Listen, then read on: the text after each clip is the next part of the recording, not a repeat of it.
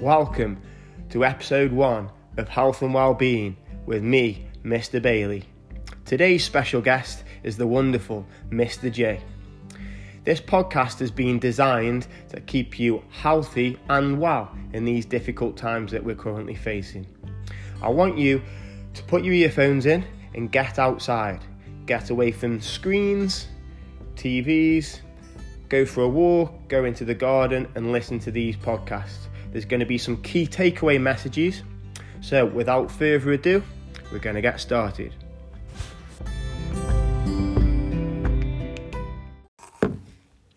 Welcome, Mr. J. Hello.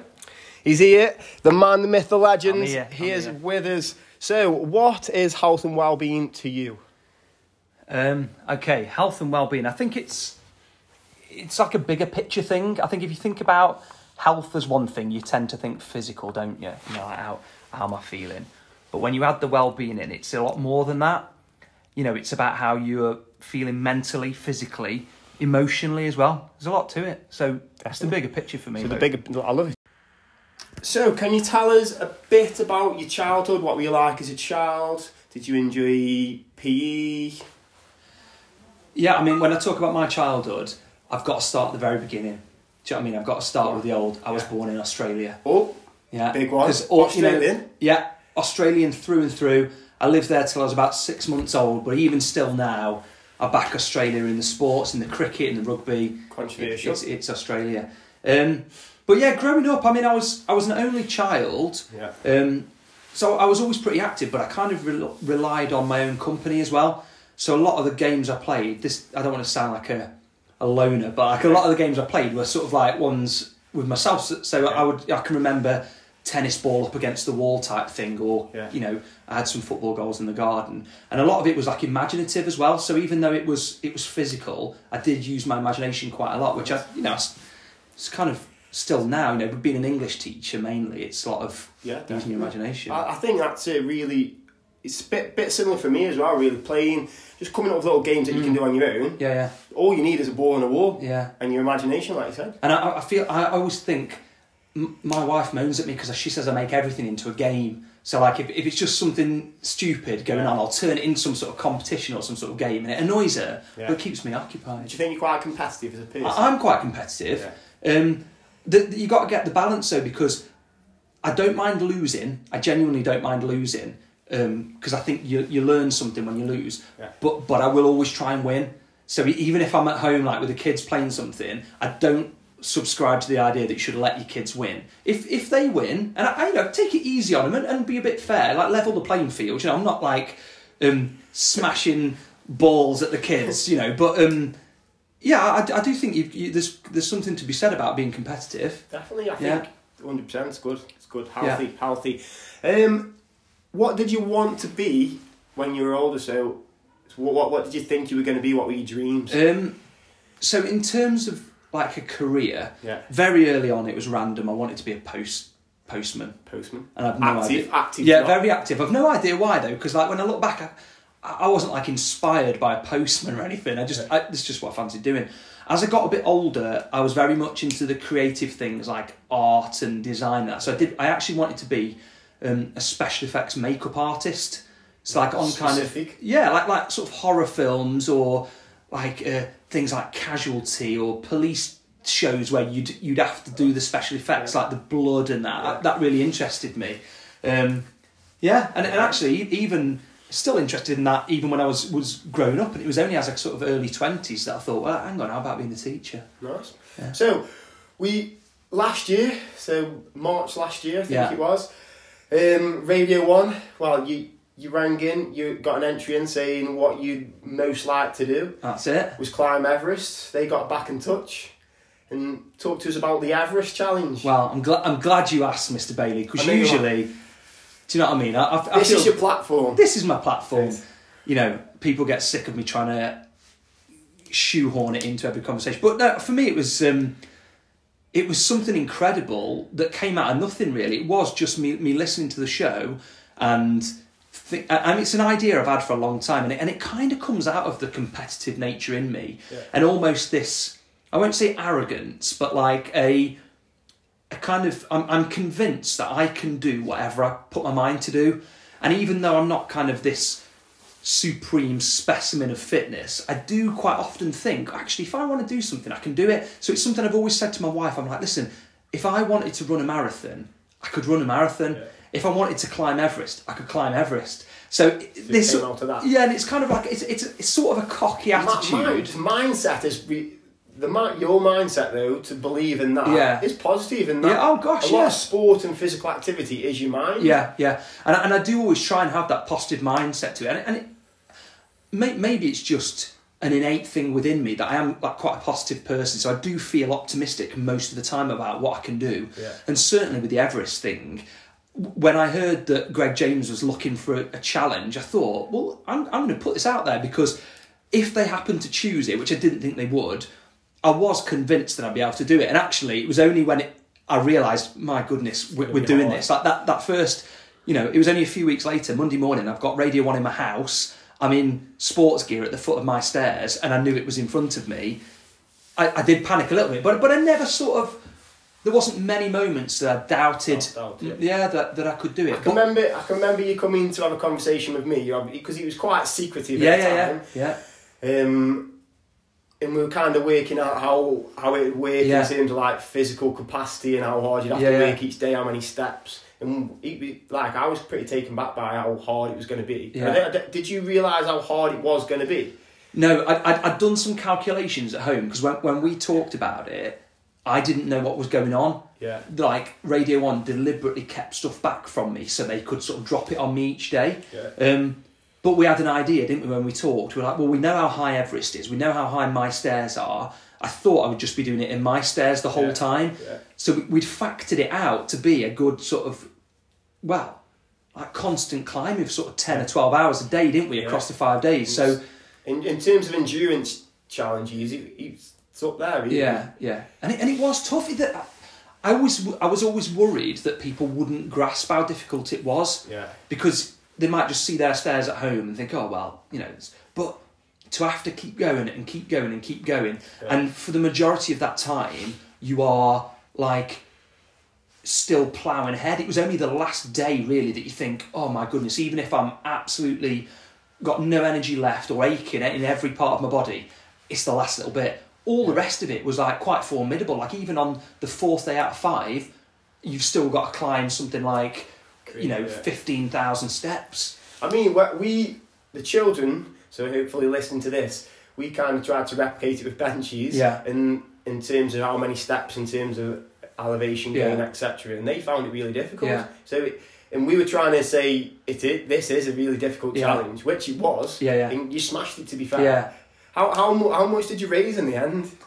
I think the final figure, which was at the end of that week, was £181,000. Which for me, it's a crazy amount. Yeah, it is. What was the what did they think? What was the target? I don't know, because afterwards I spoke to a couple of the producers and I was just talking, say, because you're kind of strange when you are as kind of competitive as I am. I don't know if that's the right word, but you kind of always wonder whether you could have done more. Yeah. So I quite often said to myself, imagine if I'd have said this, or imagine if I'd have been that little bit funnier or that little bit more like emotional, would more people have donated and your money goes up. But then when I spoke to the producer, they were like, nah, you need to understand, like when we do it with celebrities that everyone knows, we probably raised more money, but that was never the intention. It was about getting somebody that people didn't know, so that they were dead pleased. I mean, that is a crazy amount of money. Just to say you've raised that in a lifetime, it is, isn't it? It's a crazy amount. You should be really proud of yourself in terms of that. Yeah. I mean, it gave everyone a boost. Yeah. Like obviously you were climbing stairs around the country, different destinations daily. We were obviously back at school, watching your progress, listening to you on the radio, but it gave us a big boost. Yeah. It felt like the timing was perfect. It's you don't want to get too spiritual, I guess, about these kind of things, but you think things were so tough so quickly after that, and to have had that boost in school, and it for almost be the last sort of memory of us all being together, it's a real high to finish on almost. Definitely. So, but from us, it was a really real highlight. Yeah, and it was. I must say as well, because it was physically challenging, but I always said this along the way, emotionally, it was incredibly difficult as well. So to know that everyone was supporting it, and when I got messages from school and when I came back in and saw everyone, that was so powerful, because you are technically a nobody, you know, in this world of like exposure. You do panic. You think, oh man, who's going to care about me? Like, why does anyone care about me going up some stairs? But it was amazing that people did, and they got behind it. So it just shows you, really, if you think, like, looking back, if you've got a dream, like it's not Everest, but you've climbed the equivalent to Everest. You're saying you're a nobody to, like, and now kind of that profile around school, around the local community, it's buzzing. Like, I just think it's amazing to be honest. I would say as well, one thing it taught me, because a few times I panicked a little bit, you know, in the run up to it. I was thinking, I actually said to myself, oh, you're an idiot, you should have just kept your mouth shut, because if you did, life would just be normal, and you'd just be going to work now as normal. But because you've spoken up and you've kind of suggested this daft idea, you're going to be on the radio, you're going to be doing this, and it's nerve-wracking. So I nearly bottled it a few times. I nearly sort of rung them up and said, I'm not sure if this is the right thing. And now looking back, I'd have been so gutted if I'd have done that.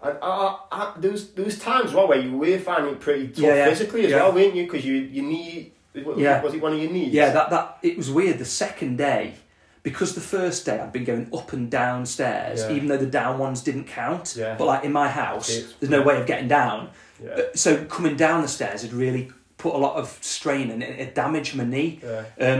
So I remember that second day in the Radio 1 building, I'd only been doing it for about half an hour, and it was already agony. And the thought of having to carry on, I know the schedule was like to carry on for another 9 hours, and I was like, how am I going to do it? And then you start to think, if I can't do it, I'll let people down. And, you know, have they ever done it on radio before where someone's failed the challenge? Am I going to be the first one to, like, drop out of a challenge and be a complete, like, washout? Human nature's coming in there, that kind of self-doubt creeping in. But people were behind you. You got the job done. And I mean, over 180,000 is phenomenal.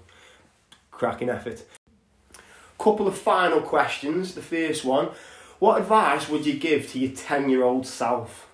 Okay. Tough one.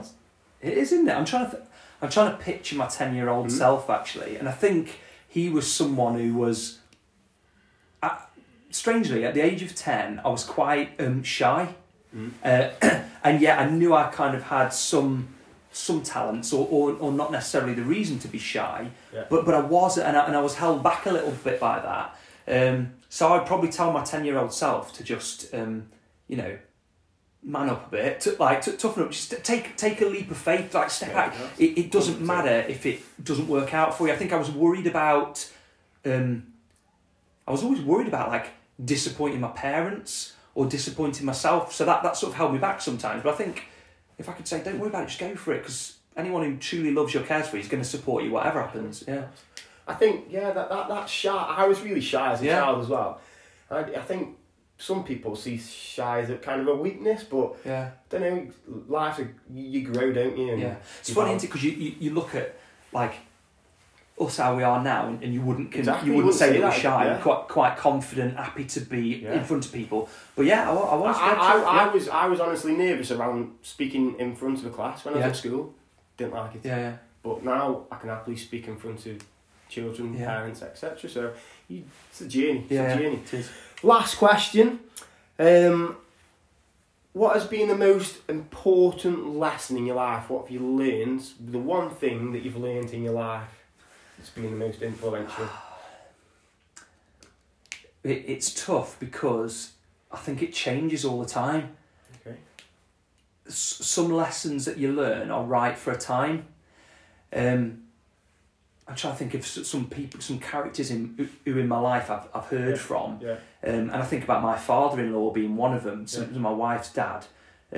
He passed away a couple of years ago, but he always used to say to me, he says, if anything's going on, if there's aggro, if there's upset, say nothing. And like as an adult, you know, especially with a big family, and in the modern day where there's so much negativity, and on Facebook and all these social media platforms, like I want to say stuff all the time. You read something, you think, oh, I want to tell that person that they're a joke, or like they're way off on that, but it rarely ends up in the right thing. And like I always remember him just say nothing. No, you talk to people about how you're feeling, of course. And I always rant to my wife or my kids. I said, this is really annoying me. But when it comes to confrontation and arguments, it doesn't really get you. It doesn't get you anywhere. No. So there's, I'm just thinking that always felt like good advice. And another one. These all feel like advice to keep a nice quiet house. To be fair, because another one I've always been taught to like. You pick your battles. Some things aren't worth falling out about or fighting about. Life is so much, and I feel like I say this to the kids. Think about what's important. Do you want to have aggro about that? Do you want to fall out with this person? Of course you don't. Life is much better when you're getting on, when you're doing positive things. Add a bit of silliness. If I could give people one bit of advice, I'd say don't lose that little bit of I don't know if silliness is the right word. I think it is. Don't take yourself so seriously. Don't always take yourself as seriously. Yeah. Essentially, this whole Everest thing. Not that I'm harping back to that because but the whole thing, it's me being silly. Do you know what I mean? It's me saying, oh, I could climb Everest. I could. In fact, my initial idea was to try and make my house like Everest, as in like to sort of sleep on the stairs as if you would at base camp, and like have a wind machine or like snow machines. It's stupid, silly ideas, but keep a bit of lightheartedness in your life, because when it all becomes too serious, it can be a dark and difficult place. That well-being, you got that ability to be able to laugh at yourself. Yeah. Be a bit silly and have fun. Surely that's what life's about. I think it is. As soon as you take that out, and other people will try and do that to you. Not a lot of times, not intentionally, but people will make you feel like, oh, I can't do this, I can't say that. That I was having fun with that, but now I can't do that. You got to keep hold of those little bits that like make life worth living, really. Because if you get too serious about it, sometimes it can be, it can get you down. Totally agree. Yeah.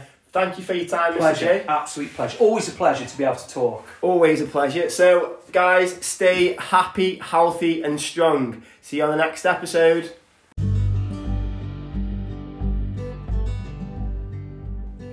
For me, there were two main takeaways from the conversation with Mr. J. He said that he's quite shy as a 10-year-old boy, and so was I actually.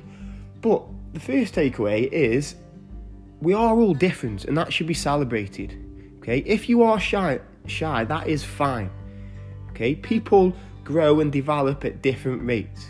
Me and Mr. J are probably two of the most outgoing members of the staff, okay, that we do have. So it just shows the journey that we've been on. Secondly, is we talk about comfort zones and getting outside your comfort zone. Mr. J, when he put himself forward to that Everest challenge, he actually said that he regretted it at the start because he was going to find it tough and he was putting himself out there. And there's a lot of self-doubt in his mind. He didn't want to let anyone down. But he's gained so much from that experience. So we only grow as people when we take ourselves out of that comfort zone. Okay? So it's sitting in that comfort zone. We are comfortable, but we're not really growing. So the takeaway is, get uncomfortable, okay? Push yourselves, take opportunities when they come. Guys, stay happy, healthy, and strong. I will see you in the next episode.